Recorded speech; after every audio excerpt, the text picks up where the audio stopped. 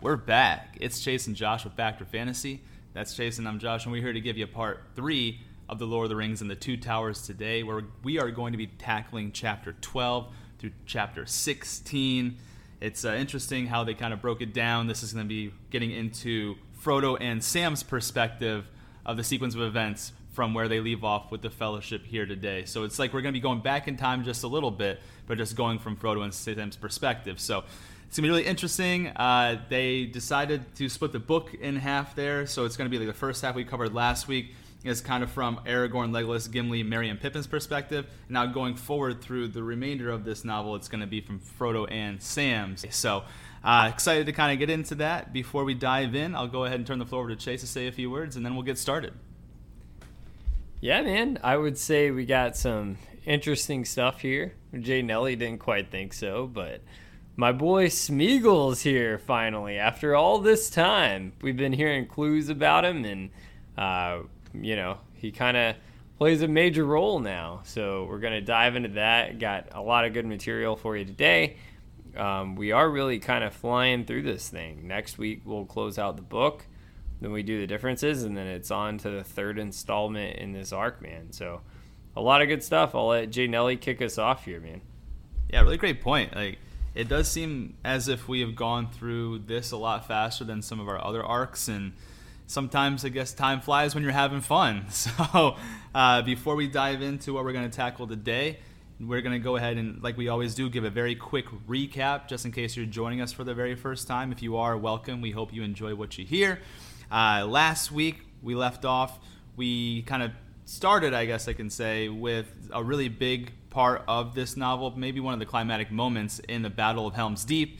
That was when Saruman sent all the forces from Isengard all the way over to attack the men of Rohan. They made their last stand at Helm's Deep. They were able to wait out the night. If you guys remember, it started at midnight and then went all the way through to dawn, which is kind of crazy.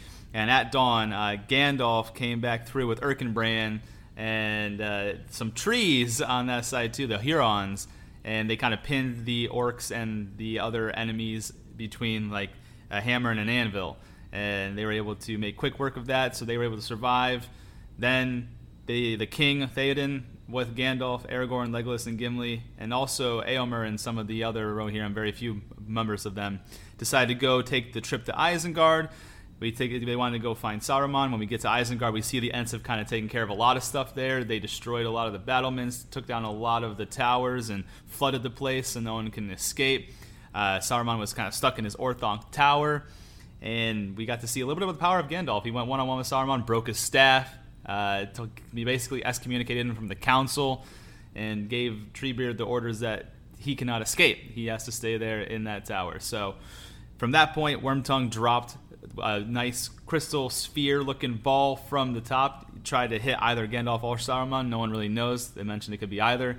And then Pippin went ahead and grabbed it. Ended up being a Palantir, which is like a seeing stone.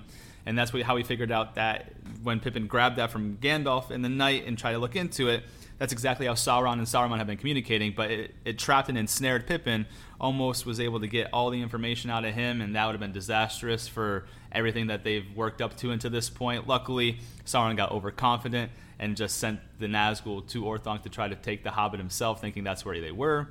And then from that point, Gandalf grabbed Pippin, put him on the back of Shadowfax, and said, "Let's go to Minas Tirith now." And that's kind of where we left off. And that's where we are going to pick up today, where we go back in time a little bit and from where the company separated. And we're going to take a look at what happened in terms of the sequence of events from Sam and Frodo's perspective. And that's where we'll start. But before we do that, let's get the glasses in the air, raise a toast. Cheers, Malice brother. in the Malice chalice, in the chalice.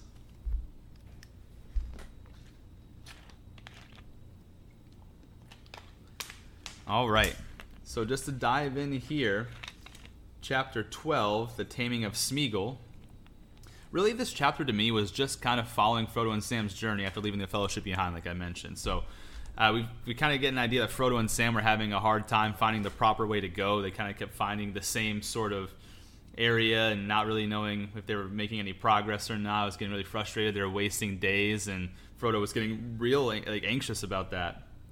And so I think one of the biggest moments that happened in this chapter is a Nazgul made a quick appearance and brought like a huge storm with it.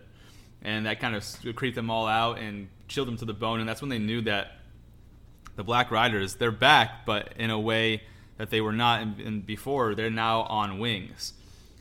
From there, we obviously knew that Gollum was following them, and Frodo and Sam come up with this trap to kind of pin Gollum down and get some answers out of him at the very least. Or I don't know if they were going to plan to kill him or not, but they really wanted to make sure that he wasn't going to harm them at the very least. So they get into a little tussle. They eventually capture Gollum, and Frodo tells Gollum that they'll let him free from being tied up with the rope if Smeagol swears to help Frodo and Sam find the right path to take to Mordor.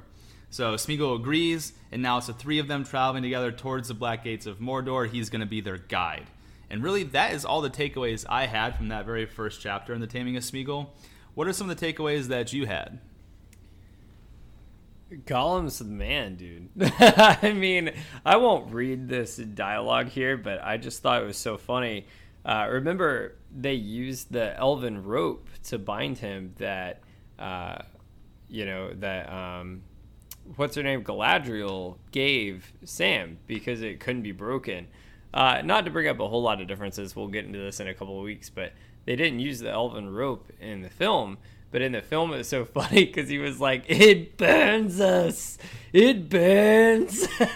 Well, I just think it's so funny, like, just bringing that up. The actor that played Smeagol in that movie played him really down to a T, because now that we're reading these chapters, you can see it wasn't that he just kind of did that with his own character, like trying to take that into his own hands. That's really like the way he kind of talks in the book in a way. But yeah, so I thought it was really creative. And one thing I do want to kind of bring up is towards the very end, Gollum tells the group in the morning they will make their way through the marshes to get to Mordor because the orcs don't know the path. And one thing I really do want to bring up is that Sam, you can see reading these chapters, he really, even though Gollum kind of swears, Smeagol, you can say now, kind of turns from Gollum to Smeagol, starts to swear his allegiance to them after they set him like free from bondage, I would say, and not exactly free, but Sam still kind of doubts his allegiance in a way. So that's all I'll say, man, and I'll let you take us away to chapter 2. That's a really good point. The fact that Sam never fully trusts Smeagol is going to play a big role going forward. So great catch on that end, and we start seeing it as early as the very first chapter, talking about things from Frodo and Sam's perspective. So pretty cool how early on things kind of are going to come full circle later. So to kind of get into the second chapter is the passage of the marshes. So the takeaways I had from like the passage of the marshes is when Smeagol is now their guide, and they're making much better progress because of him. So Smeagol kind of passed his first real test when both Sam and Frodo fell asleep without one of them staying awake to keep watch. And instead of Smeagol attacking them or trying to kill them in their sleep, he didn't do anything to them.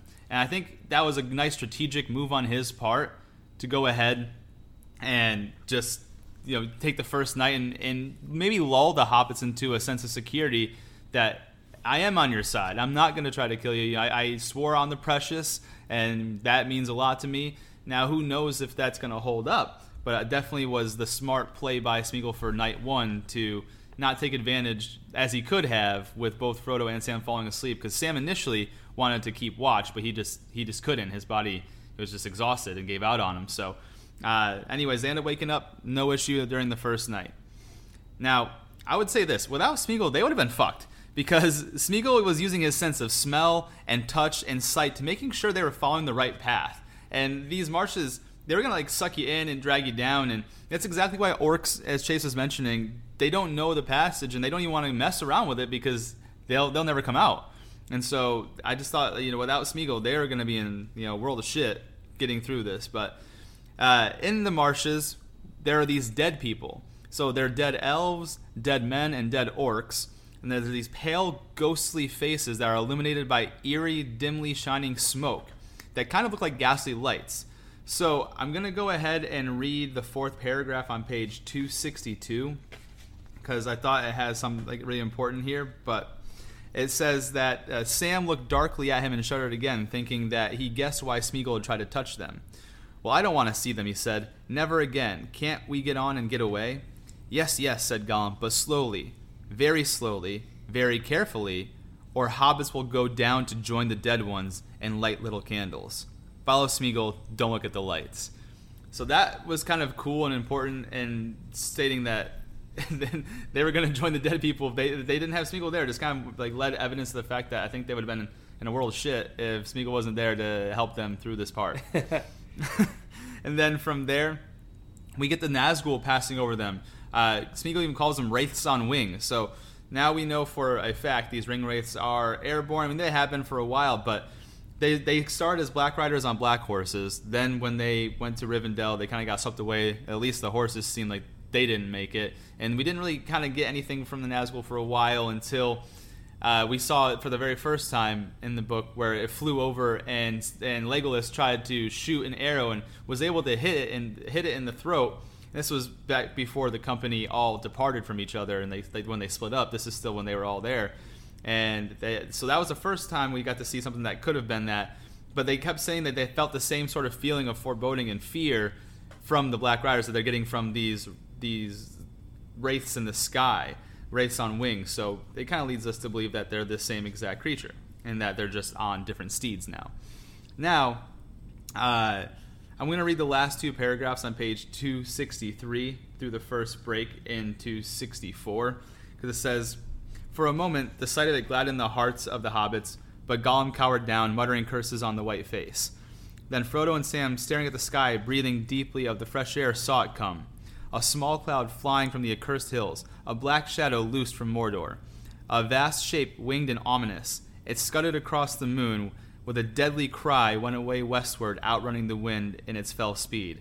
They fell forward, groveling heedlessly on the cold earth, but the shadow of horror wheeled and returned, passing lower now, right above them, sweeping the Fenreek with its ghastly wings, and then it was gone, flying back to Mordor with the speed of the wrath of Sauron, and behind it the wind roared away, leaving the dead marshes rare and bleak.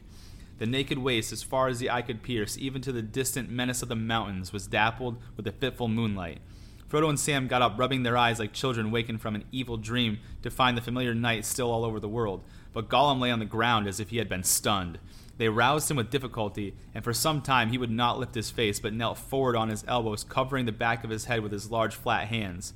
"Wraiths," he wailed, "wraiths on wings. The precious is their master. They see everything. Everything. Nothing can hide from them. Curse the white face. And they tell him everything. He sees. He knows. Ah, Gollum! Gollum! Gollum!" It was not until the moon had sunk, westering far away beyond the Tol Brandir, that he would get up to make a move. So that's just a little bit about how the ringwraiths affect Gollum, or Smeagol, however you want to call him. Thought that was pretty important to notate. From there, they're able to pass some marshes, and in front of them now is a bare, desolate wasteland where nothing grows, and it's all ruined from the enemy's destruction. And so I think the sound of the Nazgul really frightened Smeagol, because now Smeagol was arguing with his Gollum side, and he wants to take the ring because the wraiths are now searching. So we actually overhear Smeagol make a plan to let, quote-unquote, her help. And that's here in the middle of page 268. It's a little bit of a foreshadow here, and I'll go ahead and tackle it. It says, "No, sweet one, see my precious, if we has it, then we can escape, even from him, eh? Perhaps we grows very strong, stronger than the wraiths. Lord Smeagol? Gollum the Great? The Gollum. Eat fish every day, 3 times a day, fresh from the sea. Most precious Gollum. Must have it. We wants it. We wants it. We wants it. But there's 2 of them. They'll wake too quick and kill us," whined Smeagol in a last effort. "Not now. Not yet. We wants it, but..." And here there was a long pause, as if a new thought had awakened. "Not yet, eh? Perhaps not. She might help. She might. Yes." No, not that way," wailed Smeagol. "Yes, we wants it, we wants it." And each time that the second thought spoke, Gollum's long hand crept slowly pawing towards Frodo, then was drawn back with a jerk as Smeagol spoke again. Finally, both arms, with long fingers flexed and twitching, clawed toward his neck. And the whole part about this, too, is really cool, is that Sam had lain still fascinated by this debate, but watched every move that Gollum made from under his half-closed eyes. So basically, Sam didn't even... it's crazy, because if you were Sam in this situation, maybe you would have confronted him right then and there. But Sam made the decision that he was going to let this ride out. Number one, because he's been a good guide so far, and you know what? If they kill Gollum right now, who knows if they get to where they need to be. And we're going to find how that does play a role here in just a little bit with this next chapter and having to find maybe a different way to go than anticipated. But I just thought it was a really, really nice strategic play by Sam to just sit back, keep the warning in his heart of, I knew something was amiss here, because he saw the two sides of Gollum arguing with each other about what they were going to do and how they could possibly betray the hobbits. So I thought that was cool. And I really think that the catalyst of this was when the Nazgul really kind of shook Smeagol out of it and realized that these Ringwraiths are coming for the ring and that Frodo has it. And as long as Frodo has it, they're not going to stop, and he's going to be in danger too. So anyways, just going to say that the Nazgul makes a third appearance. So I'm going to read from the last sentence on page 269 through page 270. It says, about an hour after midnight, the fear fell on them a third time. But it now seemed more remote, as if it were passing far above the clouds, rushing with terrible speed into the west. Gollum, however, was helpless with terror and was convinced that they were being hunted and that their approach was known. 3 times, he whimpered, 3 times is a threat. They feel us here. They feel the Precious. The Precious is their master. We cannot go any further this way. No, it's no use. No use. Pleading and kind words were no longer any avail. It was not until Frodo commanded him angrily and laid a hand on his sword hilt that Gollum would get up again. Then at last he rose with a snarl and went before them like a beaten dog. So they stumbled on through the weary end of the night, and until the coming of another day of fear, they walked on in silence with bowed heads, seeing nothing and hearing nothing but the wind hissing in their ears. So that was the end of that chapter, and those are some of the bigger things that I took away from it. What are some things that you took away? Yeah, no, I think you nailed it. I think a big point that you made is just to show that if they didn't have Smeagol that's fighting with Gollum right now, they'd be screwed. There's no way they're getting through that marsh and figuring out what's going on without Smeagol there. There's no way. And you want to, one thing you brought up that's very interesting about how he considered using the ring. It's funny because you think back to almost like how Bilbo Baggins even used the ring in the very beginning of the Fellowship to escape the party. So it almost makes you think like the more times these people that are ring bearers have the ring, they think of that option to escape, even like how Frodo did against Boromir. But one part I thought that was really funny. It's not really important to the story, but I'm still going to bring it up because I think it's really funny, and it's kind of one of my favorite parts of this chapter.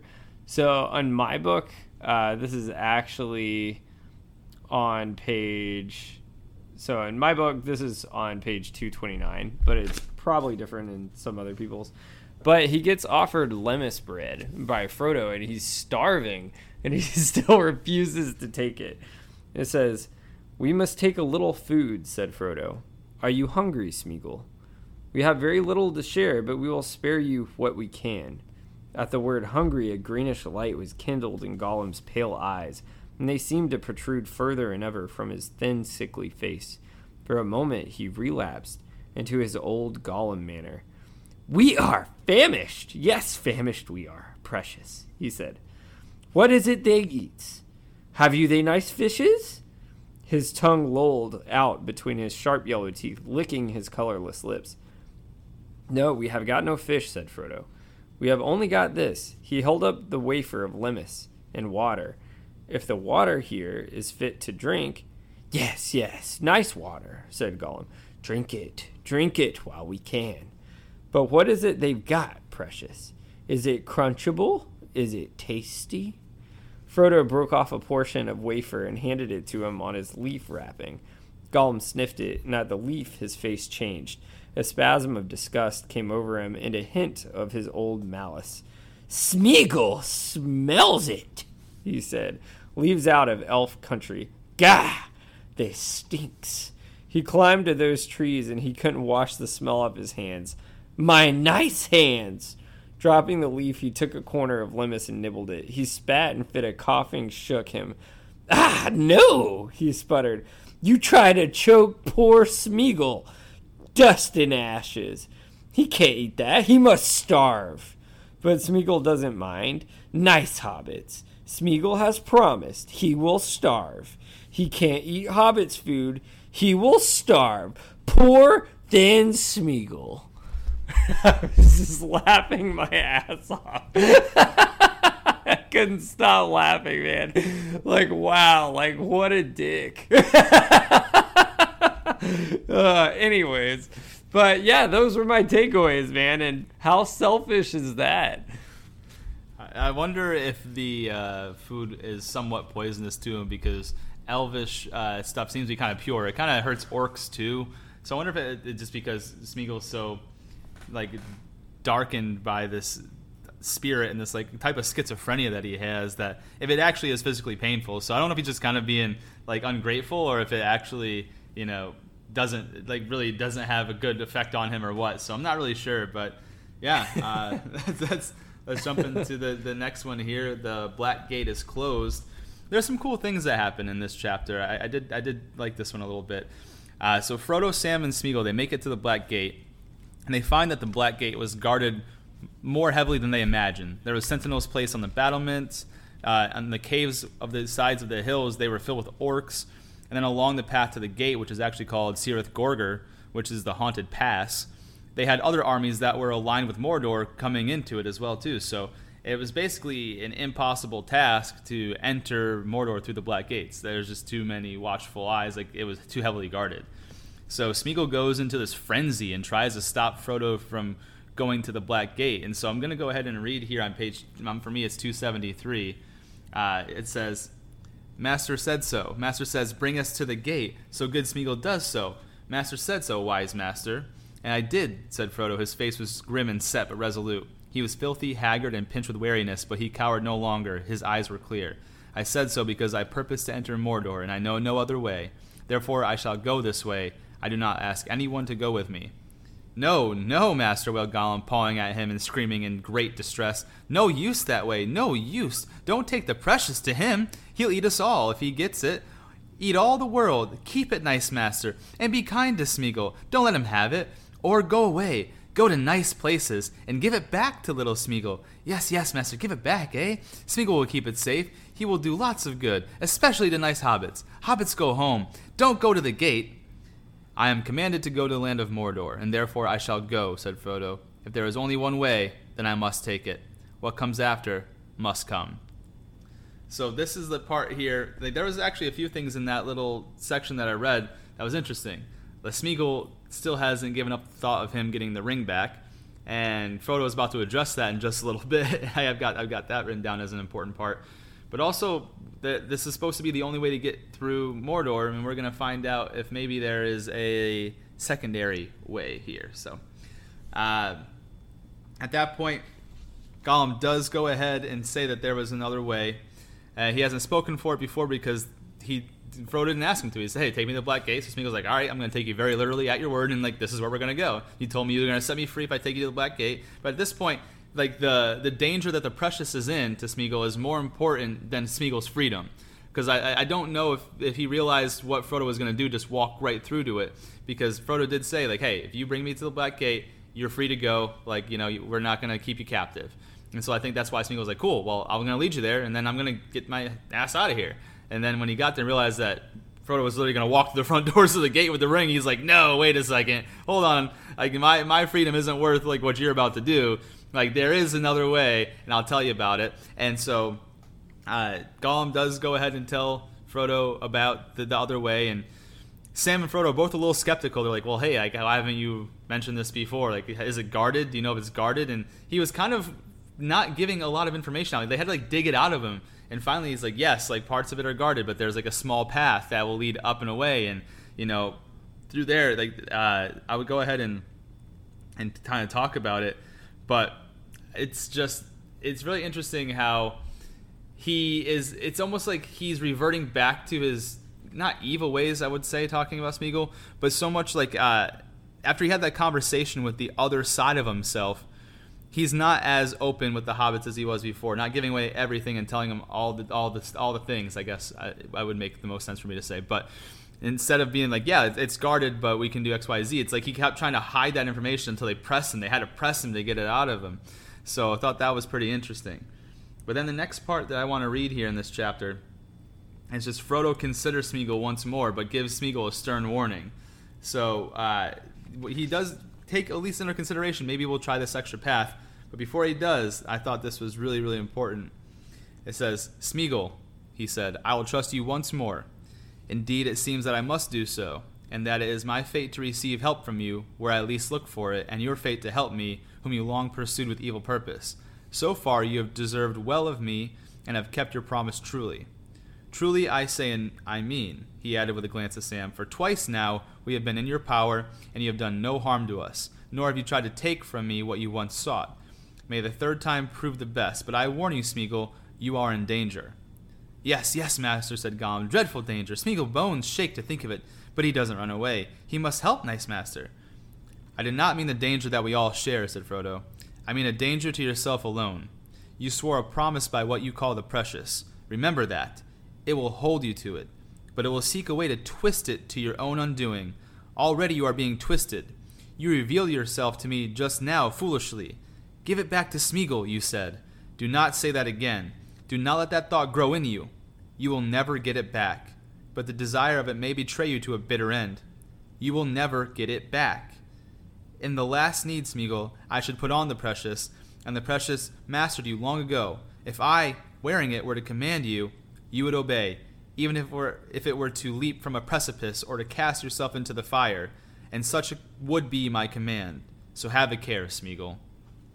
And that was kind of crazy, because Frodo has never really kind of given a commanding aura around him or said anything that was almost threatening in a way. He's been very chill, cool, nice hobbit, kind of go with the flow, gets a little worried now and again, and is a little anxious and worried a lot, but he's never really kind of given that sense of power inside of him, and that was one of the first times. And even Sam noticed it. He's basically don't mistake this kindness for weakness, because if it comes down to it, I will do what I need to do, Smeagol, and that's pretty much it there. So Smeagol tells him about the secret pass. Sam and Frodo are not convinced it's unguarded, so they kind of take time to think over those options. Then they see the 4 Black Riders on wings, as they say, in the far distance, circling in the sky. It's still kind of causing them to fear a little bit, but not to the point where it's paralyzing because they're not as close. And then from there, they also see that a new army is approaching Mordor.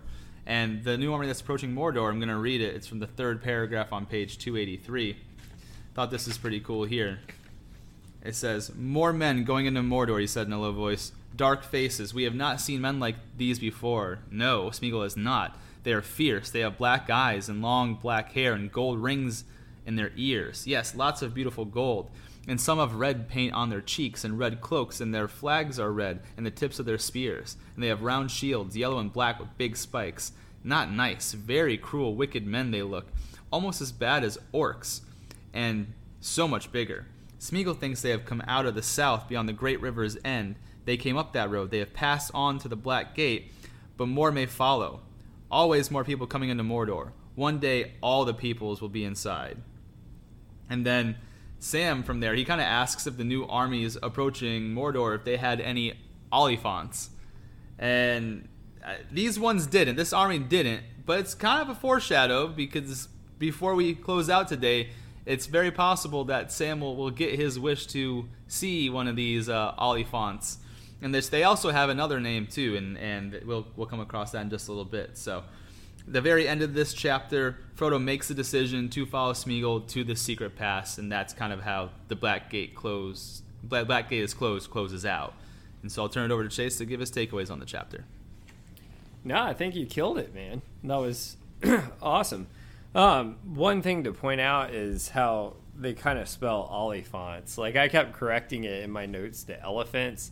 That's what I kind of want to know, which we get a little bit more into that more in the next couple chapters. Well, really in the next chapter. Is it in the film they portray it as elephants? Is that exactly what it is, or is it more of a mythical creature kind of thing? No, I think it's just the way they say elephant. Oliphants, it sounds just like elephant, and then when he describes what they're supposed to look like, in my mind, that's exactly the picture. And when he says the little song that he does, I'll actually, you know what, just for that part here, I'll read that little song just to answer a question. It says, "Gray as a mouse, big as a house, nose like a snake, I make the earth shake. As I tramp through the grass, trees crack as I pass. With horns in my mouth, I walk in the south. flapping big ears beyond count of years. I stump around and round, never lie on the ground, not even to die. Oliphant am I, biggest of all, huge and old and tall. If ever you'd met me, you wouldn't forget me. If you never do, you won't think I'm true. But old Oliphant I am, and I never lie. So I think that pretty much describes an elephant to a T, right? Large animal, gray, has a nose like a snake, horns on the side of its mouth, big flapping ears. They always say elephants never lie in our real life now too. It's just something that's always been like a superstition or whatever people correlate with elephants. So yeah, in my mind, I think it's just their way of saying elephant. So that's my thought. Yeah, no, it works for me, man. Good stuff. No, I think you nailed that chapter. That was everything I had. Just another thing I added in here. This was on page 245 of my book. It could be a little bit different in yours, but just reiterating what I said earlier is this is when Smeagol winds up taking them to the gate and tells Frodo to give the ring back to him, and he was kind of just, I guess, almost going back into that Gollum self of his, but when he was telling Frodo there was another way, Sam doubts again that there's kind of like another way and senses that betrayal, which definitely is a big foreshadowing for what we'll get into next week down the road. So, yeah, and I'll let you go ahead and take away getting food for Smeagol again. All right, let's go ahead and tackle it. It's called Of Herbs and Stewed Rabbit. A couple takeaways I had in this is they passed through Ithilien, which is an old countryside of Gondor that was once beautiful and maintained, but now it's the territory of the enemy. So it's only been held for a couple of years, meaning it still hasn't gone into full ruin. So there's still some beautiful aspects of it left, and part of that being like a nice forest with other living creatures in it, and part of that being some potential food. And Sam even asks Smeagol to go find some rabbits if he can, and Smeagol does bring back the rabbits for Sam, and Sam cooks up the rabbits for the first hot meal they've had since Lorien. Smeagol had thrown such a fit about it because he doesn't like rabbits cooked. He wanted to eat them raw off the bone, like an animal in the wild. And Sam's like, nope, these are for me and Frodo, or Frodo and I am gonna cook these up my way. And yeah, it was their first real hot meal since Lorien. And the issue with this is Sam made a fire to cook it up, and he told Smeagol that you don't have to worry about it. It's not going to make any smoke. And for the first part of it, after he cooked it, he was right. But then he was careless, and this is going to be a running theme with Sam here that we're going to talk about. Sometimes he can get careless, and it's going to screw him over. And so he gets careless and lets the fire go on, and then the smoke came up through the woods there. And when the smoke came up, they heard whistling, or Sam heard someone whistling, and then an answer call of a whistle. So he realized it too late that he sent up the smoke in the air, and then they are basically, Sam gets back to the campground, quote unquote, so to speak, and him and Frodo hide in this thicket, and they're cornered by the men of Gondor. They start pressing in, and they all hang, it's like 4 men, and just Frodo and Sam pull their little swords out, and the people of Gondor kind of look at them like, what the heck? What is this? Like, we've never seen these people before. It's like a shock on both sides, because I think the men of Gondor are imagining other men or orcs or enemies that work for Sauron, but he finds like 2 people that look like children to their eyes. So their captain's name is Faramir, and that name is going to be a little bit of a foreshadow too. So I'm going to go ahead and read the second and third paragraph on page 299 in this book here, just because I think this is really cool more than anything. So in page 299, the second and third paragraph, it says, "The hobbits sat down again." This is after, I wouldn't say they take them captive, but they definitely don't let Frodo and Sam leave, but they don't bind them or anything. So the hobbits sat down again, but they said nothing to one another of their thoughts and doubts. Close by, just under the dappling shadow of the dark bay trees, 2 men remained on guard. They took off their masks now and again to cool them as the day heat grew, and Frodo saw that they were goodly men, pale-skinned, dark of hair, with gray eyes and faces sad and proud. They spoke together in soft voices, at first using the common speech, but after the manner of old days, and then changing to another language of their own. To his amazement, he listened. Frodo became aware that it was the elven tongue that they spoke, or one, but a little different. And he looked at them with wonder, for he knew then that they must be Dunedain of the south. men of the line of the lords of Westernesse. After a while he spoke to them, but they were slow and cautious in answering. They named themselves Mablung and Damrod, soldiers of Gondor, and they were rangers of Ithilien, for they were descended from folk who lived in Ithilien at one time before it was overrun. And from such men the Lord Denethor chose his forayers, who crossed the Anduin secretly, how or where they would not say, to harry the orcs and other enemies that roam between Ephel-Duath and the river. So I thought that was cool that we've now got rangers of the south. You know, like Aragorn is like a ranger of the north. We've got rangers of the south now that also come from like the Dunedain and that I thought that was really cool to notate, something that does not get mentioned in the films at all. So definitely a point for the novel here. That was really cool to bring up other rangers from a different location, but still the same line of the Dunedain. I thought that was awesome. So next thing I have from a takeaway is that the men of Gondor are on an errand to ambush the men of Harad, who have taken sides with Sauron. And they're on their way to bolster the armies of Mordor, taking the roads that the men of Gondor built before Ithilien was taken over. And so the ambush begins, and Faramir and all the men of Gondor attack the men of Harad. And this is kind of, we get the really cool full circle moment. The ambush begins, and Sam kind of looks out and takes a gander at what's going on in the battle. And Sam sees what's called a Mumak of Harad, a.k.a. an Oliphant from the stories that he was singing in real life. So we get the full circle moment. Sam gets to see his Oliphant. It was actually a pretty terrifying sight from what I read on there. It says like the tower on its back was half broken, and like there was blood stains from its horns, and it was running, trampling over people, and they were flinging arrows at it, but they were bouncing off its tough skin, and they don't even know what happened to the Oliphant after the ambushes. They could have like ran into the wild or off into the river. So I thought that was pretty cool that we got to see that. And that was honestly the really last big takeaway that I had of that. So to kind of read it to really build up, it says, where, cried Damrod to his companion, may the valor turn aside, Mumak, Mumak, and to his astonishment and terror and lasting delight, Sam saw a vast shape crash out of the trees and come careering down the slope. Big as a house, much bigger than a house, it looked to him a gray-clad moving hill. Fear and wonder, maybe, enlarged him in the hobbit's eyes, but the Mumak of Harad was indeed a beast of vast bulk, and the like of him does not walk now in Middle-earth. His kin that live still in latter days are but memories of his girth and majesty. On he came, straight towards the watchers. Then he swerved aside in the nick of time, passing only a few yards away, rocking the ground beneath their feet. His great legs like trees, enormous sail-like ears spread out, long snout upraised like a huge serpent about to strike. His small red eyes raging. His upturned horn-like tusks were bound with bands of gold and dripped with blood. His trappings of scarlet and gold flapped about him in wild tatters. The ruins of what had seemed a very war tower lay upon his heaving back, smashed in his furious passage through the woods, and high upon his neck still desperately clung a tiny figure, the body of a mighty warrior, a giant among the Swerdings. And on the great beast thundered, blundered in blind wrath through pool and thicket. Arrows skipped and snapped harmlessly about the triple hide of his flanks. Men of both sides fled before him, but many he overtook and crushed to the ground. Soon he was lost to view, still trumpeting and stamping far away. What became of him Sam never heard, whether he escaped to roam the wild for a time, until he perished far from his home, or was trapped in some deep pit, or whether he raged on until he plunged into the great river and was swallowed up.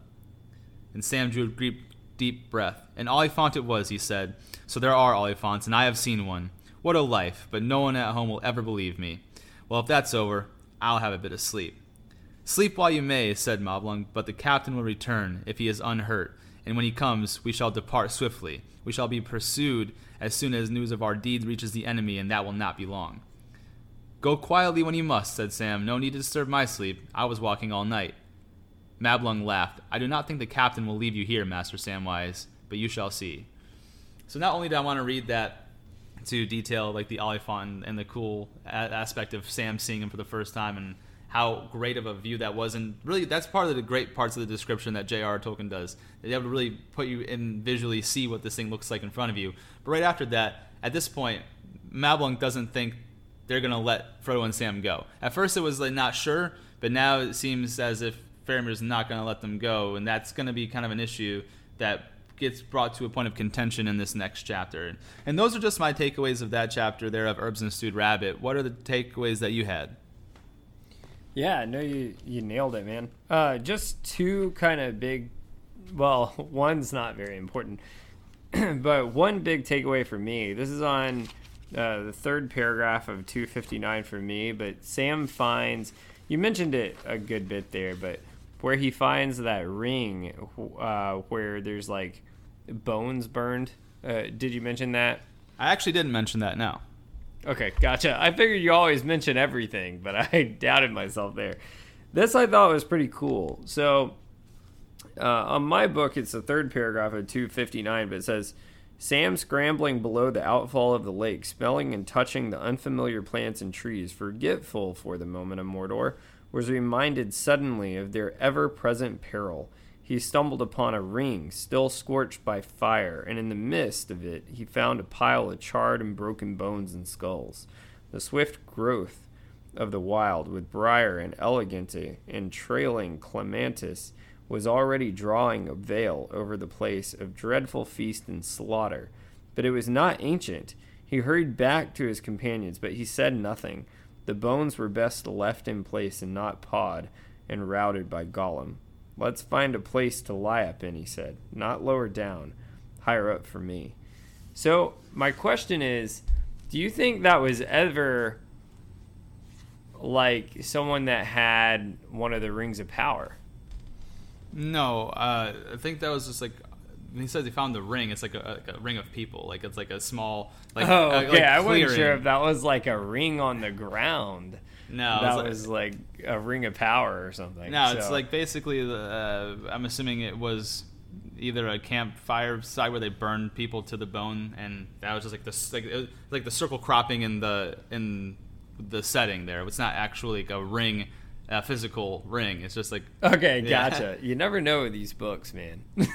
All kinds of rings. Yeah, but yeah, no. So that's why I was wondering there. I wasn't sure if that was like almost like the over in the mines. What was his name? The Gimli's ancestor that died.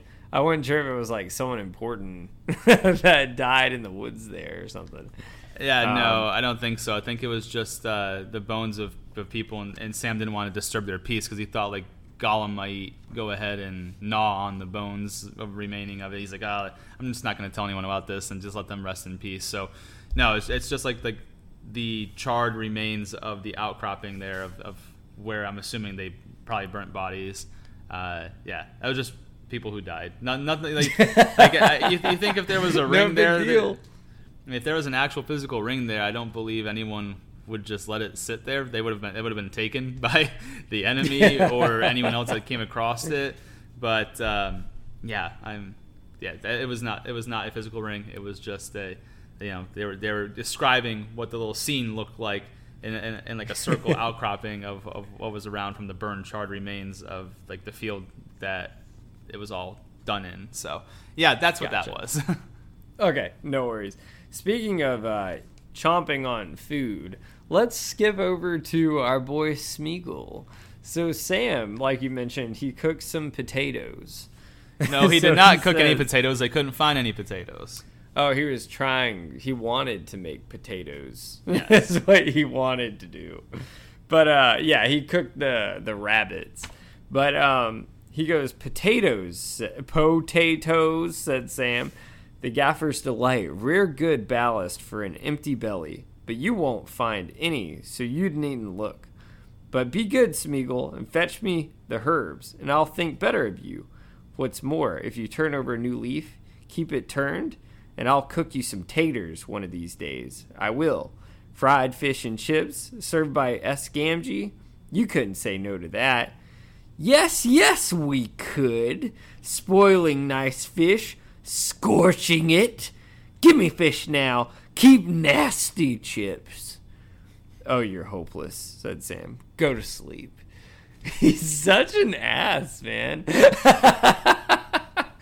Quick question. Is he... Like, I know he's, like, schizophrenic in a way, because he kind of, like, fights with himself after the ring is... You know, he was tortured, and the ring took such a toll on his body over the years. Is he, like, all there mentally? That's a tough question to answer, because I think his mind started to go the minute he laid Eyes on the Ring where he killed his best friend Deagle, and then he had the ring for so long, and it made him like a shell of who he is, and it stretched his life very thin, and that's why he's like this gangly creature. And so he's somewhere in between an animal and a human, I think, in my head. That's what I am. He has like these like primitive instincts, but also can reason and have good thought for himself, and he's really good at escaping things too. So when you say all there, he definitely has at least a little bit of schizophrenia, where he has two different personalities that he literally combats with, literally fights himself on. So yeah, it's a hard thing to say, because he definitely is aware. He's aware enough to where he can make decisions, and he obviously knows the paths to Mordor just fine. And so he's not full blown crazy out of his mind with no thoughts, but at the same time, he does have animalistic type of, like instinct, I guess I can say. So if you're asking me if I think he thinks and reasons the way a normal human does, no, not at this point. The ring definitely kind of took that from him, but I don't fully think he's all the way gone either when it comes to a mental standpoint. So I don't know. What do you think? What I want to know is, do you think he's like a child? Like, is he more in like a child mentality? No, I think he's more in what do you call like a beast mentality. Like, he knows one thing, whereas next week he wants to do like food. That he wants to get food. Like, you can even see it. Like, he doesn't cook it. He doesn't do anything. He just grabs it and eats it like an animal. And it's like his mind is, do this, this is done. Do this, this is done. So I don't think it's like a child. I just think it's very primitive. That's what I think. I think it's, there's not a lot of thought that goes into it. But then on the flip side of that too, he does kind of come up with a plan about, we don't want to get too far ahead of it now, but comes up with a plan to kind of lure the hobbits somewhere, and that does take some level of thinking. And I don't think a child would be able to do that either. So, like I said, he has a battle within between, I think, like beast instincts, primal instincts, and being a human that probably should have died a long time ago because his life has been so stretched out just due to the ring. And so he's got like a lot of stuff going on up there, man. I don't envy him. Yeah, I don't envy him. He's really funny though. I mean, for someone that, my only issue is, and I agree with you 100%, my only issue is for someone that's such a beast mentality, yet he gets pissed over lemmis bread over raw fish.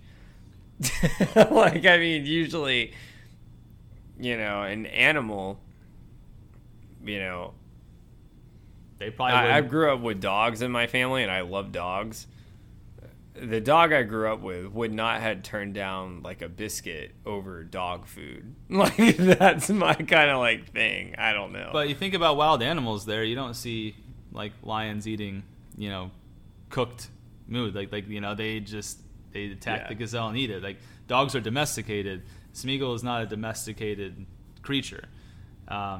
So yeah, I think the thought of warm food is probably foreign to him. He hasn't had it probably since he had the ring, and hasn't really needed to have like a level of warm food. So, like I said, I think he's just full on a wild animal that also argues with a human component of himself, and together they make the difference of Smeagol and Gollum, and like pulling them each towards one way. So that's what I think, man. I think that the lembas bread might have hurt him physically. As I said, it tastes like ash. He took a corner off it, and it tastes like ashes in his mouth, just because that was made from elves who like are quote unquote like a level of purity in a way. Yeah. And Smeagol, obviously, his soul's a little bit darkened just because like the murder and like the trouble he's caused. So that could have potentially physically harmed him. And then I just don't think he has a taste for the way humans cook food, because it takes away from the actual flesh itself, I guess. And he's been so accustomed to eating it like a wild animal all these years that that's just what he prefers now. So that's my thought on it. Yeah, last question, and then I was thinking about saving this one, but since we're talking about it, might as well throw it in there. And then we'll just get on to the last chapter of the day. Do you think there's any purity left in him without bringing anything up? Because we know kind of he's not exactly the most trustworthy person, which we'll get into later in a couple weeks here. But do you think there's any genuine good character in him? I would say no to purity. I think that's kind of been spoiled. But do I think he has times where he does things genuinely for the good of someone else other than himself? Yeah, I think so. But then again, the backhanded side of that is because he eventually wants the ring back for himself. So he is doing helpful things that he doesn't need to do, putting himself in situations where he could be in trouble instead of saving himself. It might seem like he's doing something for someone else, but there's always that back thought of, well, he's only doing this so that way they can be safe so he can end up screwing them over later on. So really, like, So I don't know if I could really pinpoint a time where he's done something selflessly for the intention and solely the intention of assisting that person without, thinking what comes later from him in the long run, right? So I don't want to get too far ahead of it or ruin anything that happens, but anytime that he saved anyone, I think it's not because he had a care for their actual life, more so as if these things go, they're going to find what's on them and I'm never going to get this thing back. So, better the enemy that I know than the enemies that I don't. So let me go ahead and save them so I have a chance to get what I want later. So that's what I think. Makes sense. Yeah, I can agree with you 100% on that. I don't, as much as I want to give him the benefit of the doubt, he may look like Dobby, but he's not Dobby, man. Sorry. Dobby looks like him, but Dobby has good character and helps people. This guy is I hate to say it, but he's a piece of shit, dude. He really is. Back to you, man. Back to you, brother.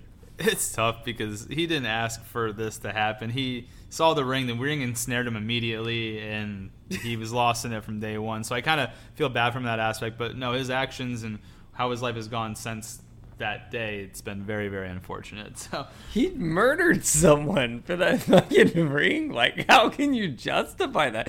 He murdered his best friend on his best friend's birthday.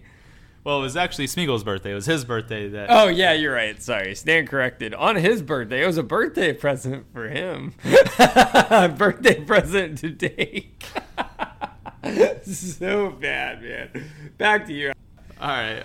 So to kind of go into the last chapter here that we're going to talk about, the window on the west. Faramir, it starts off with Faramir questioning Frodo about the council, their journey from Rivendell, and his meaning Frodo's role and everything. One really cool thing that we learn in this part is that Faramir is Boromir's brother. You guys remember Boromir is my favorite character in the Lord of the Rings series, so it was really cool to see his kin step up and honestly do what Boromir couldn't, and we'll get to that a little bit later on. But Sam and Frodo also learn for the first time that Boromir is dead. We've known because we've followed Legolas, Gimli, and Aragorn's side of things earlier, but this is the first time that Sam and Frodo learn that Boromir is dead. So what ends up happening is Faramir decides to take Frodo and Sam with him to a secret place that orcs nor the spies of the enemy have found yet, so that way they can rest up and let him, Faramir, decide how best to next proceed in terms of either taking Frodo back to Minas Tirith or letting them go. And that's kind of the two choices that are presented in front of Faramir here. So Faramir, during their travel to the secret place, talks more candidly with Frodo outside of earshot of his men and guesses pretty close to a lot of the truths and talks about his family's role as it pertains to the King of Gondor. And one of the things I want to mention about that, and this is here on my page 312 in my book, it talks about where the line got a little bit shady for the kings of Gondor. It says, "But Frodo, I pressed you hard about first Isildur's bane. Forgive me, it was unwise in such an hour and place. I had not had the time for thought. We had a hard fight, and there was more than enough to fill my mind. But even as I spoke with you, I drew nearer to the mark, and so deliberately shot wider. For you must know that much is still persevered of the ancient lore among the rulers of the city that is not spread abroad. We of my house are not of the line of Elendil, though the blood of Numenor is in us. For we reckon back our line to Mardial, a good steward who ruled in the king's stead when he went away to war. And that was King Eärnor, last of the line of Anarion, the childless, and he never came back. And the stewards have governed the city since that day, though as many generations of men ago. So why I wanted to bring that up is because King Eärnor never went back to Gondor, and at the time was childless, and so that's where they thought like the lines of kings had ended, and the stewards have kind of taken over from there, and that's where we get Boromir and Faramir from, is the line of stewards. But the blood of Numenor is in them, and that's really going to be important because we know Aragorn is descended in the line of kings from Elendil, which means he's descended from this King Eärnor, meaning Eärnor at some point in time did have a child along the way. Don't know what the child's name is as of right now. Maybe it doesn't even talk about that in the book, and then we can find that out as an interesting fact that we'll bring up later on or something. But I thought that's really important to really detail where the stewards came into play and how they came to start ruling the city of Gondor. And it actually kind of gives us an insight on Boromir's personality. It tells us, like, it said, and this I remember of Boromir as a boy, when we together learned the tale of our sires and the history of our city, it always displeased him that his father was not king. It says, how many hundreds of years needs it to make a steward a king if the king returns not? He asked. Few years maybe in other places and of less royalty. My father answered, in Gondor 10,000 years would not suffice. Alas, poor Boromir, does that not tell you something of him? So he's kind of always been like an impatient and brash person and wanting that glory, wanting to be at the lead of something important. And he was for the most part. He was like the number one guy in Gondor, and Faramir even kind of mentions that.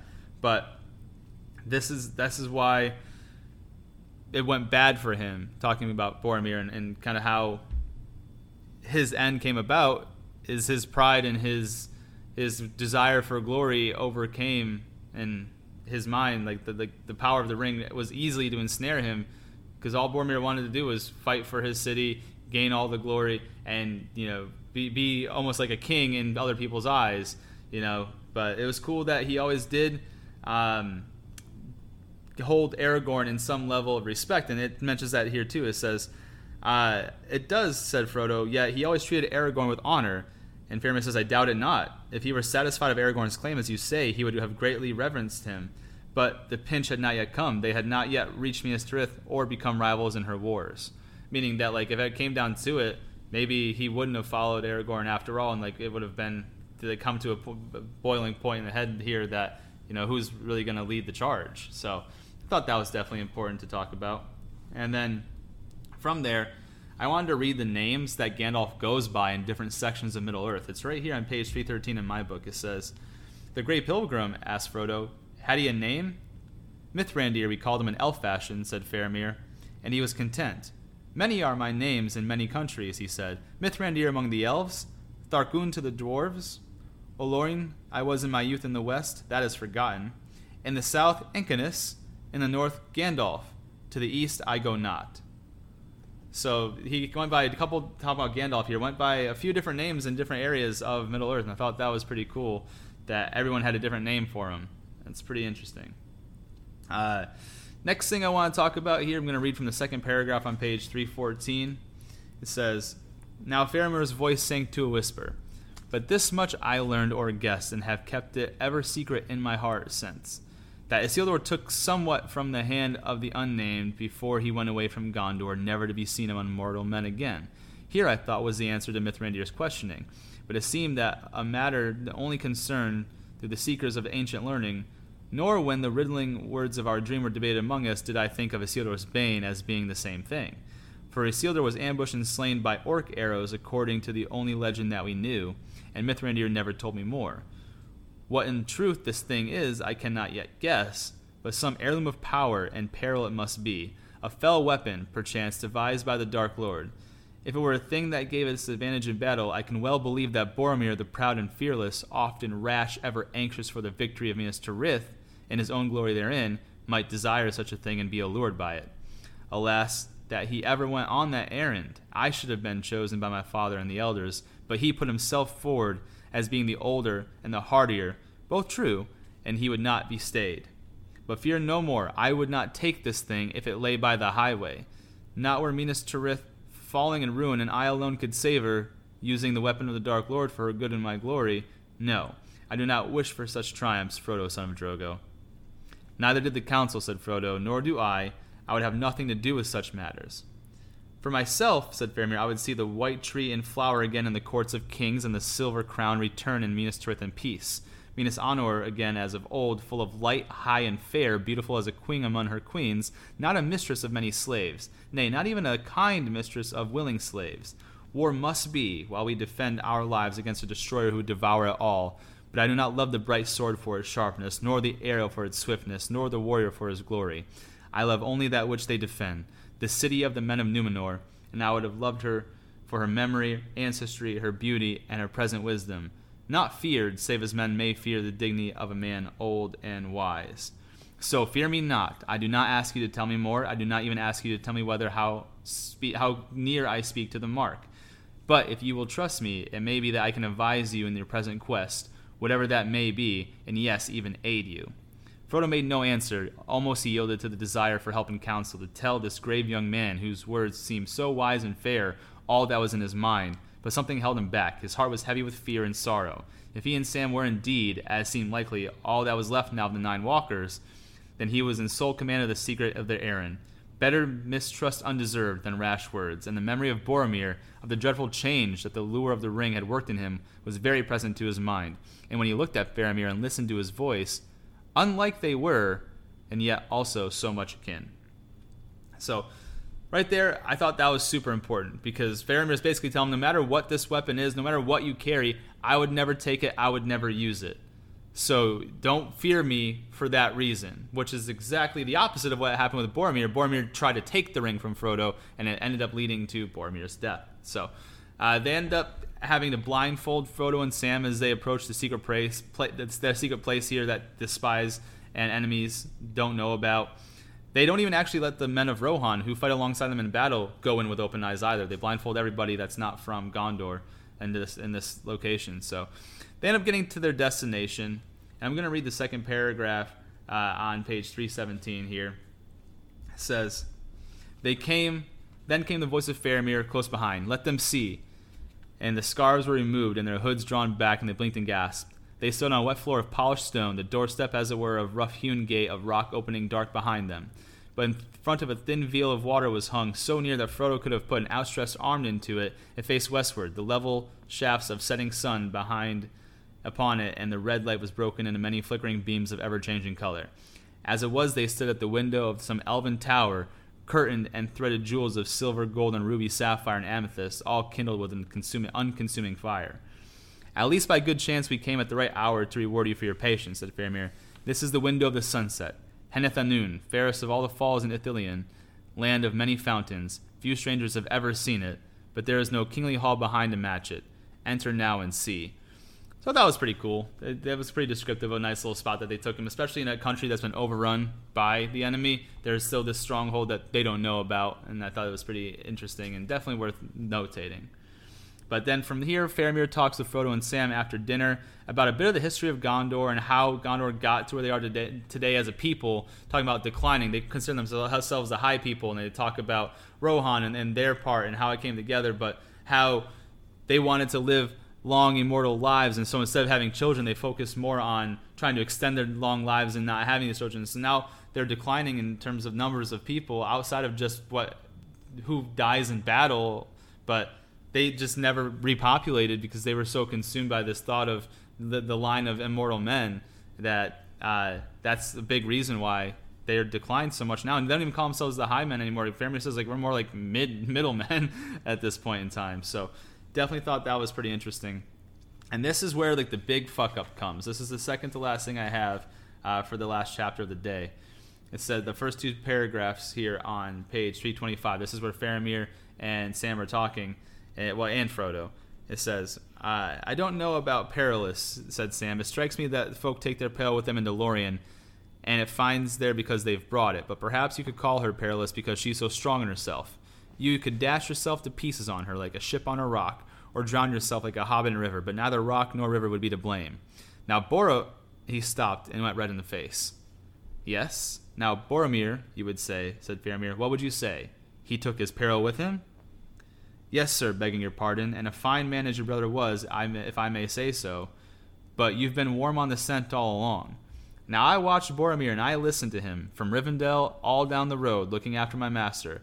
As you'll understand, and not meaning any harm to Boromir, and it's my opinion that in Lorien, he first saw clearly what I guessed sooner, what he really wanted. From the moment he first saw it, he wanted the enemy's ring.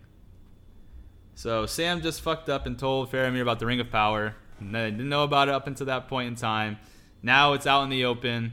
So careless again. He was careless with the fire, with the smoke going up there. He's careless now. Imagine if that had been, anyone else except Faramir. They would have been probably killed and searched and their body taken, and that'd be it. Sam really screwed them over here. Even Frodo kind of freaks out. But thankfully, Faramir passes the test and keeps his word that he doesn't want to take it. So I'm going to go ahead and read So It Seems from page 325 here through the end of the chapter. And it says, "So it seems," said Faramir slowly and very softly with a strange smile. "So that is the answer to all the riddles, the one ring that was thought to have perished from the world, and Boromir tried to take it by force, and you escaped, and ran all the way to me. And here, in the wild, I have you, 2 halflings, and a host of men at my call, and the Ring of Rings. A pretty stroke of fortune, a chance for Faramir, captain of Gondor, to show his quality. Ha!" He stood up, very tall and stern, his gray eyes glinting. Frodo and Sam sprang back from their stools and set themselves side by side with their backs to the wall, fumbling for their sword hilts. There was a silence. All the men in the cave stopped talking and looked towards them in wonder. But Faramir sat down again in his chair and began to laugh quietly, and suddenly his face became grave again. "Alas for Boromir. It was too sore a trial," he said. "How you've increased my sorrow, you 2 strange wanderers from a far country, bearing the peril of men. You are less judges of men than I of halflings. We are truth speakers, we men of Gondor. We boast seldom and then perform, or die in the attempt.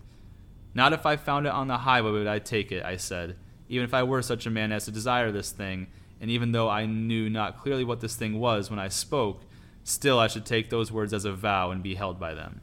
But I am not such a man, or I am wise enough to know that there are some perils from which a man must flee. Sit at peace, be comforted, Samwise. If you seem to have stumbled, think that it was fated to be so. Your heart is shrewd as well as faithful, and saw clearer than your eyes. For strange though it may seem, it was safe to declare this to me. It may even help the master that you love. It shall turn to his good, if it is in my power. So be comforted, but do not even name this thing again aloud. Once is enough." The hobbits came back to their seats and sat very quiet. Men turned their back to their drink and their talk, perceiving that the captain had some jest or other with the little guest, and that it was over. "Well, Frodo, now at last we understand one another," said Faramir. "If you took this thing on yourself, unwilling, at others' asking, then you have pity and honor from me, and I marvel at you. To keep it hidden, not to use it. You are a new people and a new world to me. Are all your kin of the like sort? Your land must be a realm of peace and content, and there must be gardeners that are held in high honor." "Not all is well there," said Frodo, "but certainly gardeners are honored. But folk must grow weary there even in the gardens, as do all things under the sun of this world. And you are far from home and wayworn. No more tonight. Sleep, both of you, in peace if you can. Fear not, I do not wish to see it, or touch it, or know more of it than I know, which is enough. Lest peril perchance waylay me, and I fall lower in the test than Frodo, son of Drogo. Go now to rest, but first tell me only if you watch and wait and think.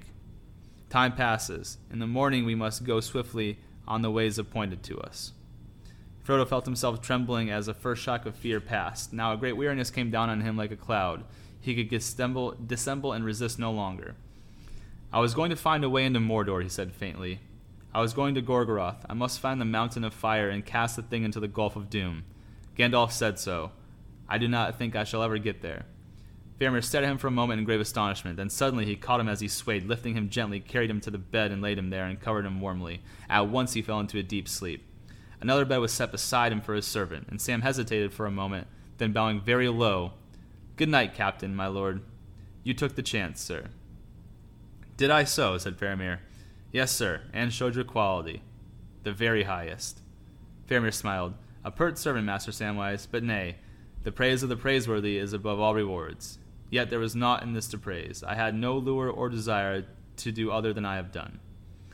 "Ah, well, sir," said Sam. "You said my master had an elvish air, and that was good and true. But I can say this. You have an air, too, that reminds me of Gandalf, of wizards." "Maybe," said Faramir. Maybe you discern from far away the heir of Numenor. Good night. And that is the end of the last chapter we're going to cover today, The Window on the West. What are some of the takeaways you had from this chapter? Yeah, man. No, I thought you nailed it. Just a couple little things here. One is when they actually go into the cave, one of Faramir's men actually did mention that he saw a creature that ran away and fled. And keep in mind who's not with them right now. So that'll come up later on, foreshadowing there. And it even says that the man reported that the creature hissed at him and then ran away. Another thing here, it's not that important, just when they went into the cave, I thought it was interesting. Faramir was telling them there's only two ways out: the window of the sunset, which is the way they came, which you mentioned how they blindfolded them because he wasn't allowing them to see the way, so they don't know that way. And then the other way out is the window curtain, which is the deep bowl filled with knives of stone, is the way it's described. So just kind of a cool description there. You know, our buddy Tolkien, he is a big fan of description, but I thought that was cool. Yeah, that was all I had, man. I thought you nailed that chapter. That's a good point. What kind of debates did you have? Before we jump into the debates, there's one more thing that I kind of reminded myself of that we were going through. And I had mentioned it like in passing about how the men of Gondor have kind of fallen into decline. Here's this one thing right here of what they talk about. It says, for so we reckon men in our lore, calling them the High, or men of the West, which were the Numenorians, and the middle people, men of the twilight, such as are the Rohirrim, and their kin that dwelt still far in the north, and the wild, the men of darkness. Yet now, if the Rohirrim are grown in some ways more to like us, enhanced in arts and gentleness, we too have become more like to them, and can scarce claim any longer the title High. We are become middlemen of the twilight, with memory of other things. For as Rohirrim do, we now love war and valor and things good in themselves, both a sport and an end. And though we still hold that a warrior should have more skills and knowledge than only the craft of weapons and slaying, we esteem a warrior nonetheless above men of other crafts, and such is the need of our days. So even was my brother Boromir a man of prowess, and for that he was accounted the best man in Gondor, and very valiant indeed he was. No heir of Minas Tirith has for long years been in so hardy of toil, so onward into battle, or blown a mightier note on the great horn. So right there it kind of talks about like the fall of how they've come from such a high place to where they are now, and that the mixing of between them and Rohan has kind of done good things for Rohan and kind of almost done not great things for Gondor, meaning that they've kind of reached a middle level together as a people. So that's the only last thing I want to mention. But when it comes to debates, I'll let you go ahead and kick us off there, and then we'll jump into mine and we'll close out for the day. My big debate was kind of more about Gollum and his generosity, if he had any, but we kind of covered that earlier. I guess I'll say this. So Gollum knew that way through the marshes based on not giving anything away. Do you think he actually had good intentions to bring them through the marshes, that it would actually help, or you think it was really just an intention to aid his cause? Or he came up with that along the way, what we'll get into later on. The marshes specifically, I feel like it would have been very easy for him to let them fall into the wrong spots of it, and then, could easily take what he wanted from it there. I think to cross the marshes themselves, he was trying to earn his freedom and maybe earn their trust a little bit. Eventually, I think the plan was always going to be kind of what happens later on that we're not going to go too terribly much into. But I think during like the specifically this part that you're mentioning, just the marshes, it just makes more sense for him to kind of earn a level of trust, because he could have just let them fall into it, then taken what he wanted and gone off on his merry way. But apparently that didn't occur to him, which honestly one of those things is like, why didn't that occur to him? like he could have just done that and he could cuddle the whole day a long time ago. But I guess with him leading it and going first, and the hobbits falling behind, they would be able to see exactly what steps he took, and then if Gollum took like a wrong step to trick them, he'd end up falling it himself. So I guess you kind of have that conundrum there too, is like, would him trying to lure the hobbits into a bad spot on the marshes actually end up luring himself into it as well, since he would have to figure out where he needed to step to get to a good spot while also leading the hobbits into a bad spot, or else they're kind of both screwed. So I guess that could have played into it as well. But I think getting them across the marshes was the plan. I think he wanted to do that and get them safely across there. I think a lot of it was to try to earn his freedom, too. I don't think he knew what the plan was of Frodo going directly to the Black Gate. And he said he wanted to take him to the Black Gate, but he never said what he wanted to do afterwards, which is take the ring into Mordor that way.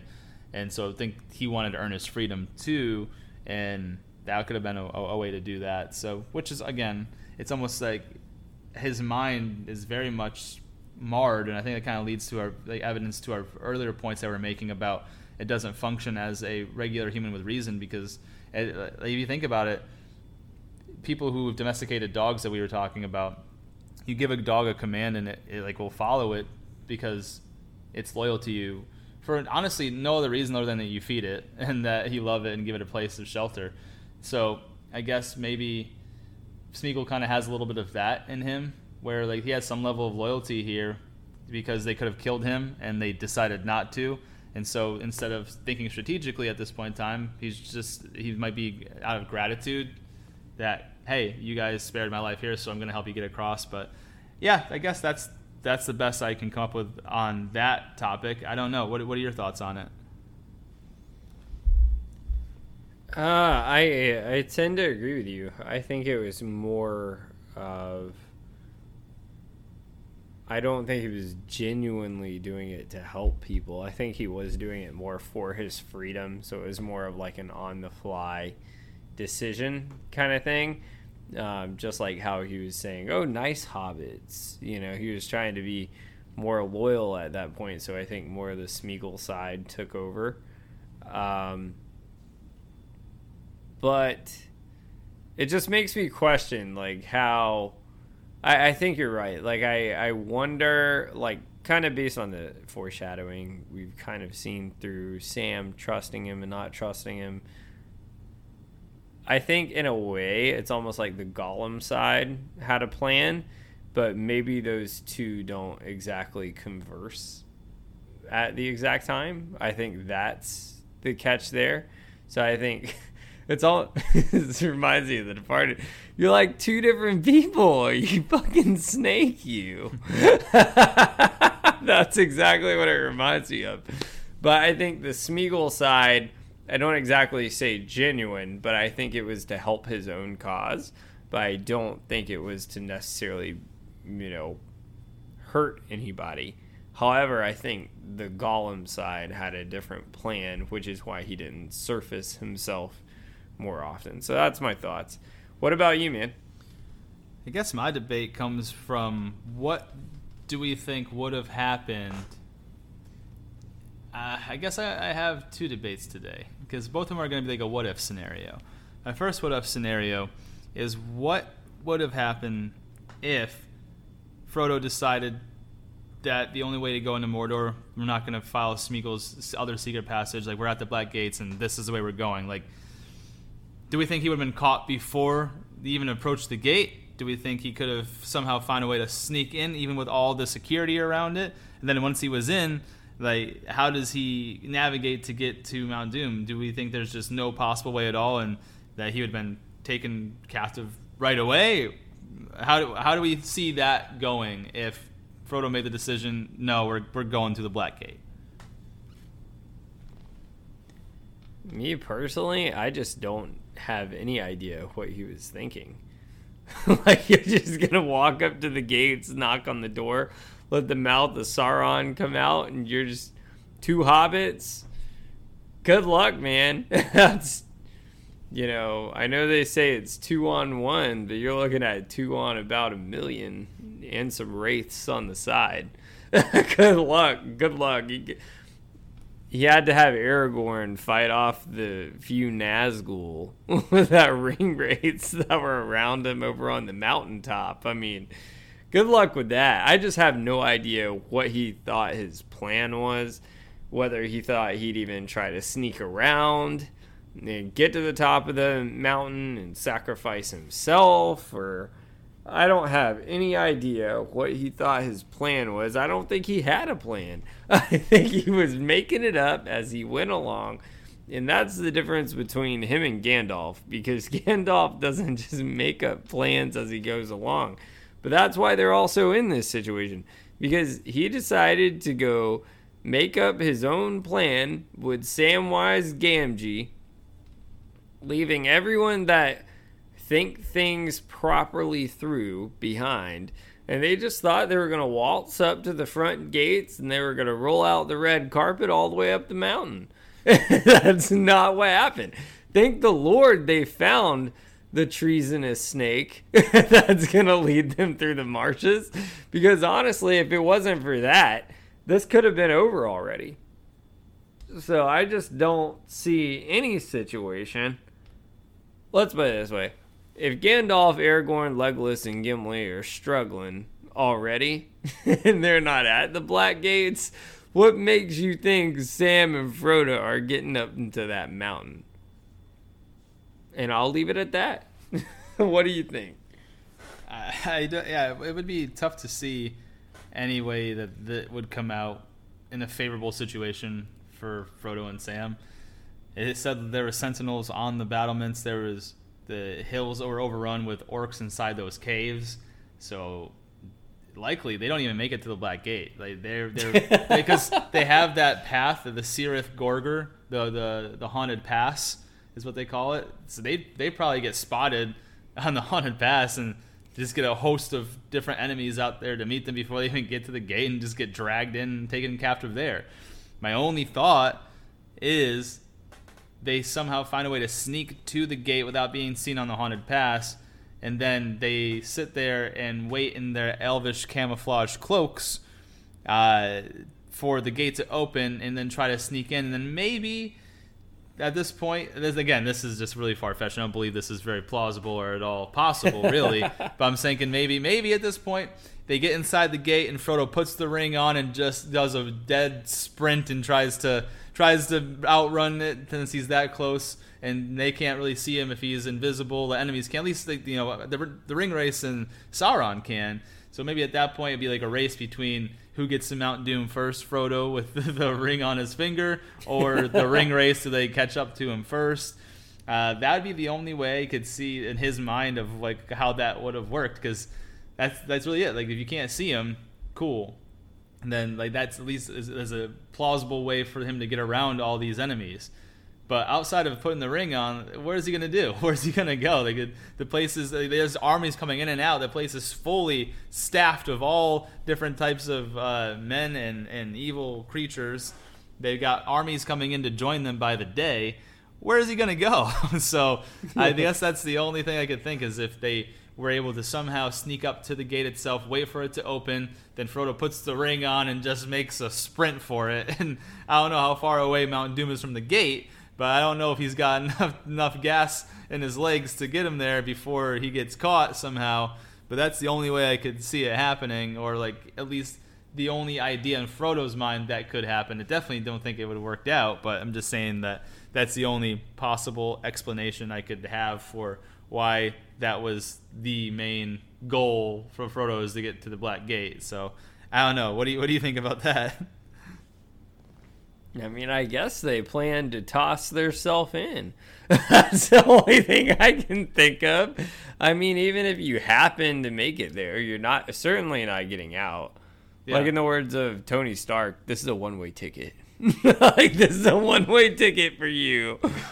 And even to that point, how selfish of them to just think it was going to work out that way.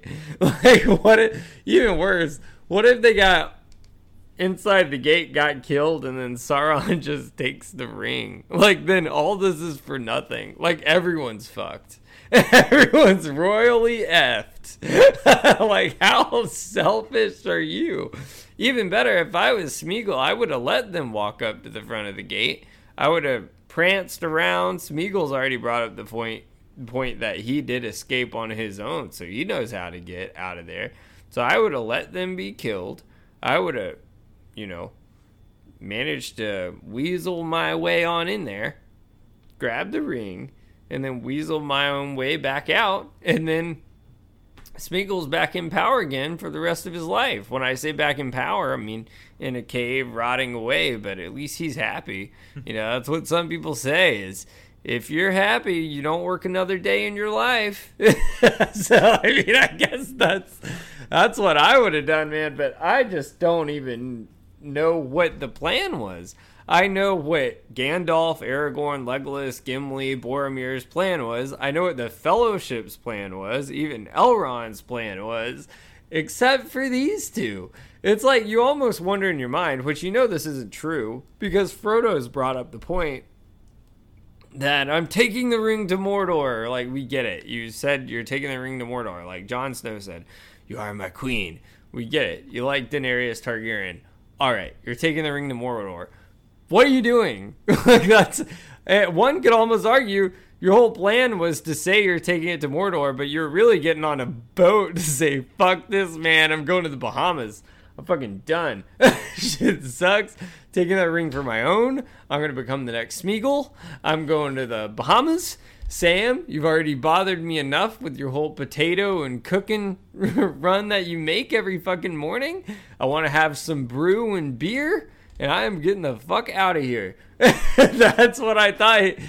One could almost argue that, man, because I don't see any plan where this works out well for these two without Smeagol.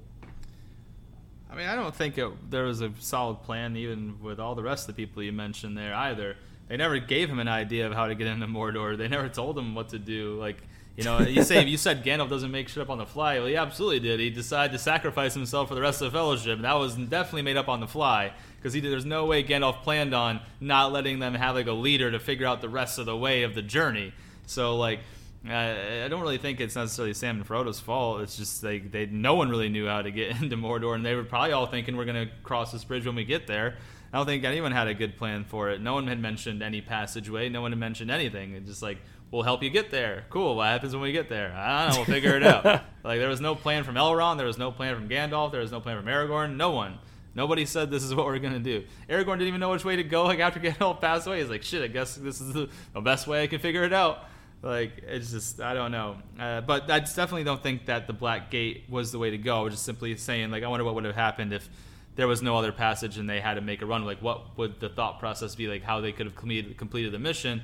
And, yeah, of course, I think that if that was the case, what I had mentioned, if him putting the ring on, he had no chance of coming back out. And I don't think he thinks he's going to make it back out anyways. I don't think he ever thought that he was going to make it back. I think in his mind, Frodo's mind, he was going to die on this journey.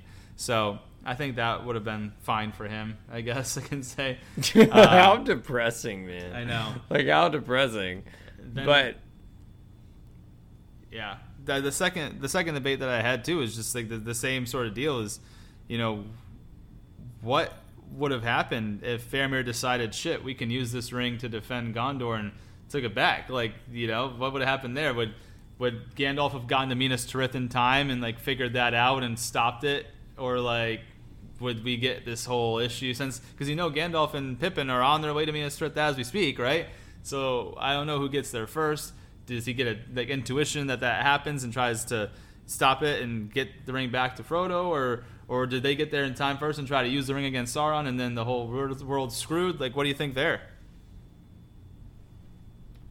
Well, I think you got another Boromir situation, but not as bad, because at least Faramir has, a whole army basically surrounding him. I don't want to say an army, like his little bandits are there helping him out. I think you would have the situation where Frodo would try to escape with the ring, because that's his instinct to do so as he wears it. But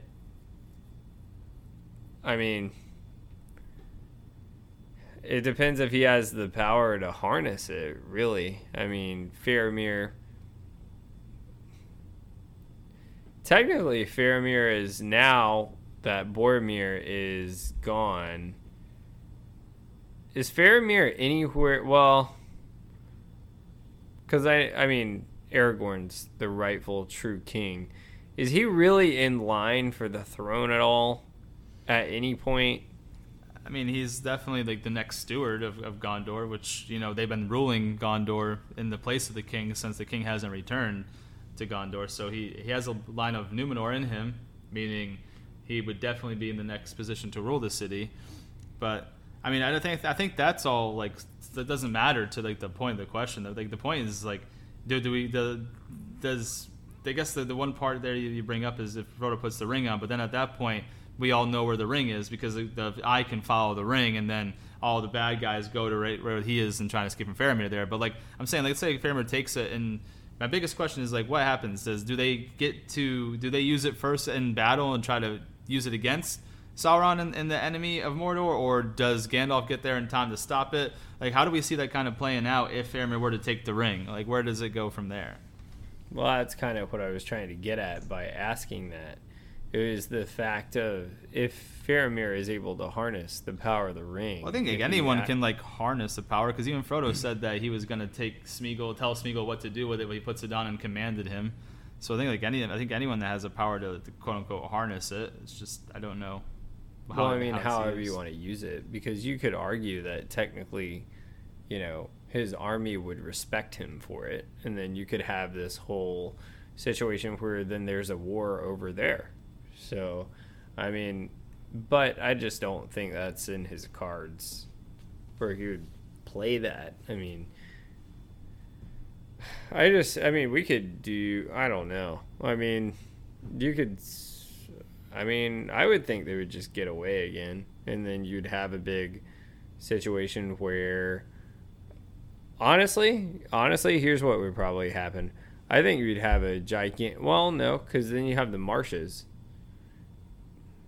Basically, honestly, what you could think of at this point is if Faramir takes the ring and is able to kill Sam and Frodo, you could have a really big threat to Middle-earth on your hands, because there's no one that can really get to them at the moment based on where they're at, since they just crossed the marshes.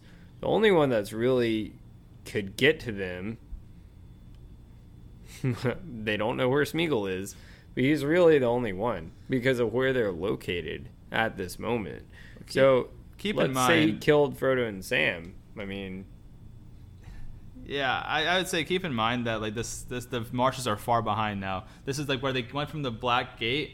They circumvented and started going towards the secret passage that Gollum was talking about. They were crossing the Ithilien, which is that other countryside.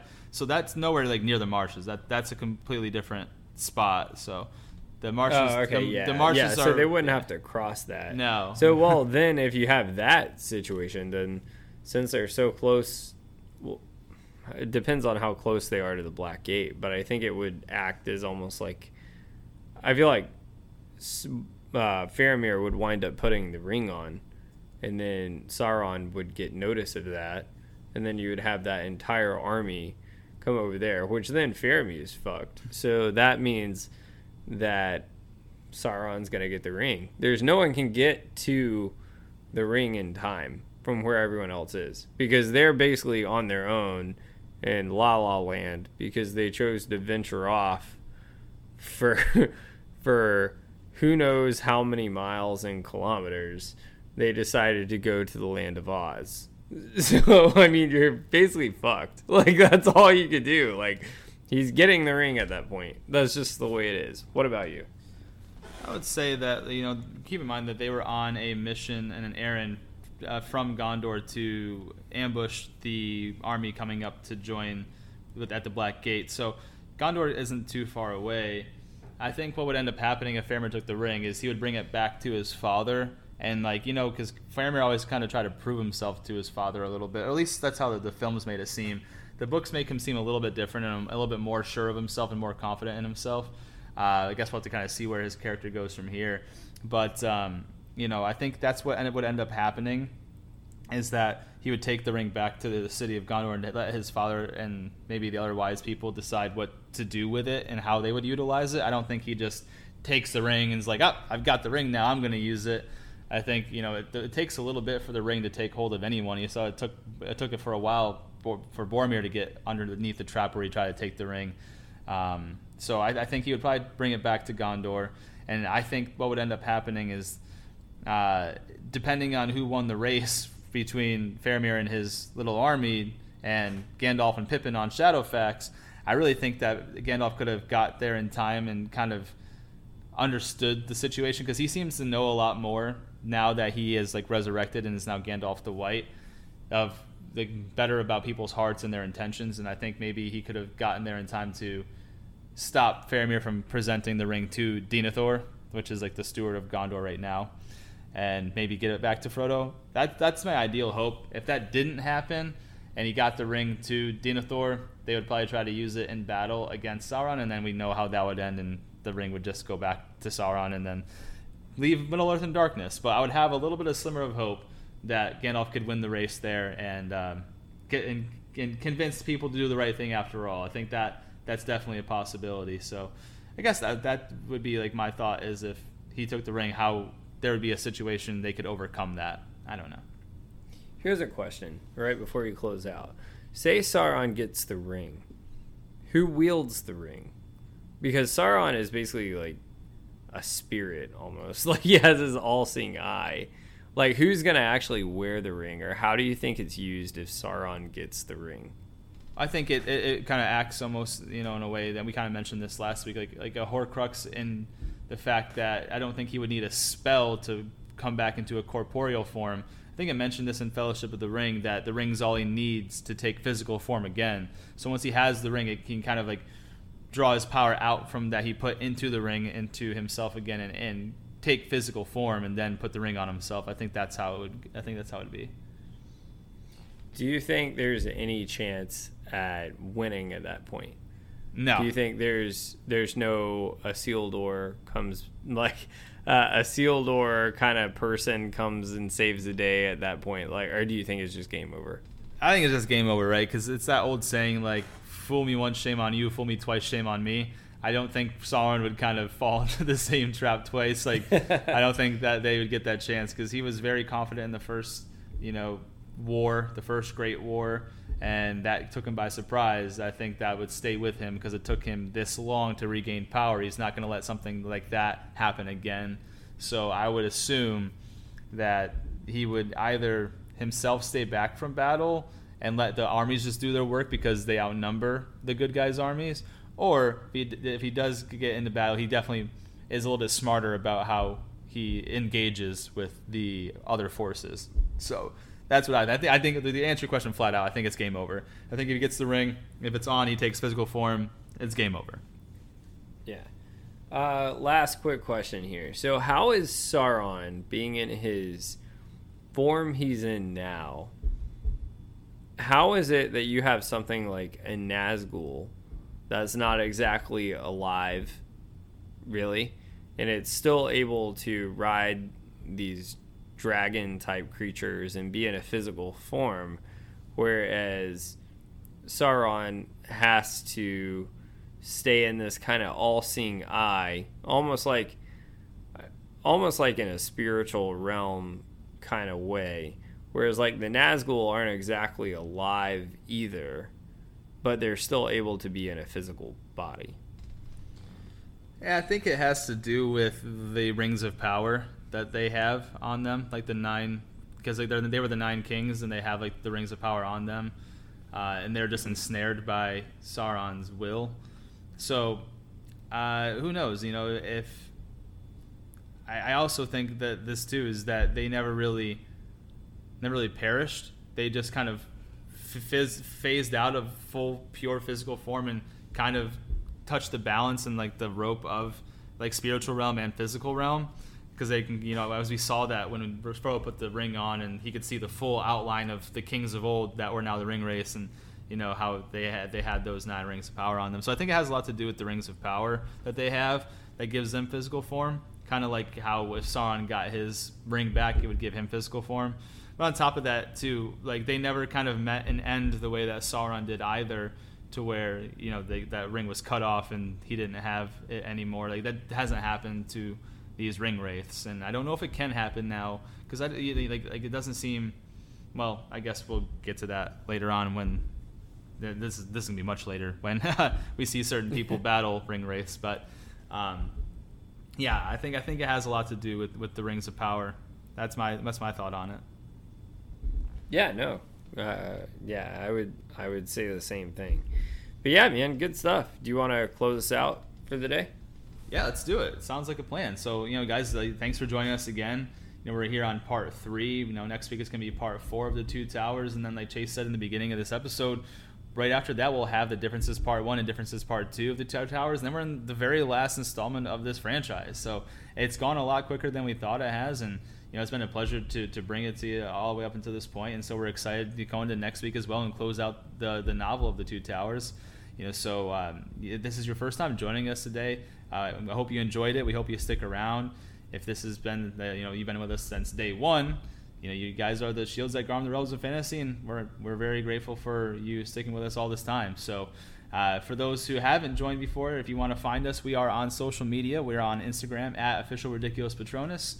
We're on TikTok at Ridiculous Patronus. We're on Twitter at RP Factor Fantasy. We're on Snapchat, RP Factor Fantasy. We're on Facebook at Chase and Josh Factor Fantasy. And we have our own site, ridiculouspatronus.blogspot.com, where Chase does upload films and clips from the movies to kind of coincide with what we tackle in the current episode that is out. So that's where you can find us on social. If you want to figure out where to find us through the podcast itself, if you're an Apple user, you can find us on iTunes. You can find us on Apple Podcasts. If you're an Android user, you can find us on Google Play. You can find us on Spotify. We're on iHeartRadio. We're on Podbean. We're on Amazon Music. We have a YouTube channel as well. We are on Acast, Stitcher, wherever you get your podcasts. Chase and Josh Factor Fantasy are there, and we would love it if you guys leave us reviews, subscribe, and like if you enjoy what you hear from us, so that way we continue to bring you all the great things that we have today. But we are out for the day because this has been another ridiculous production. Chase and Josh Factor Fantasy signing off.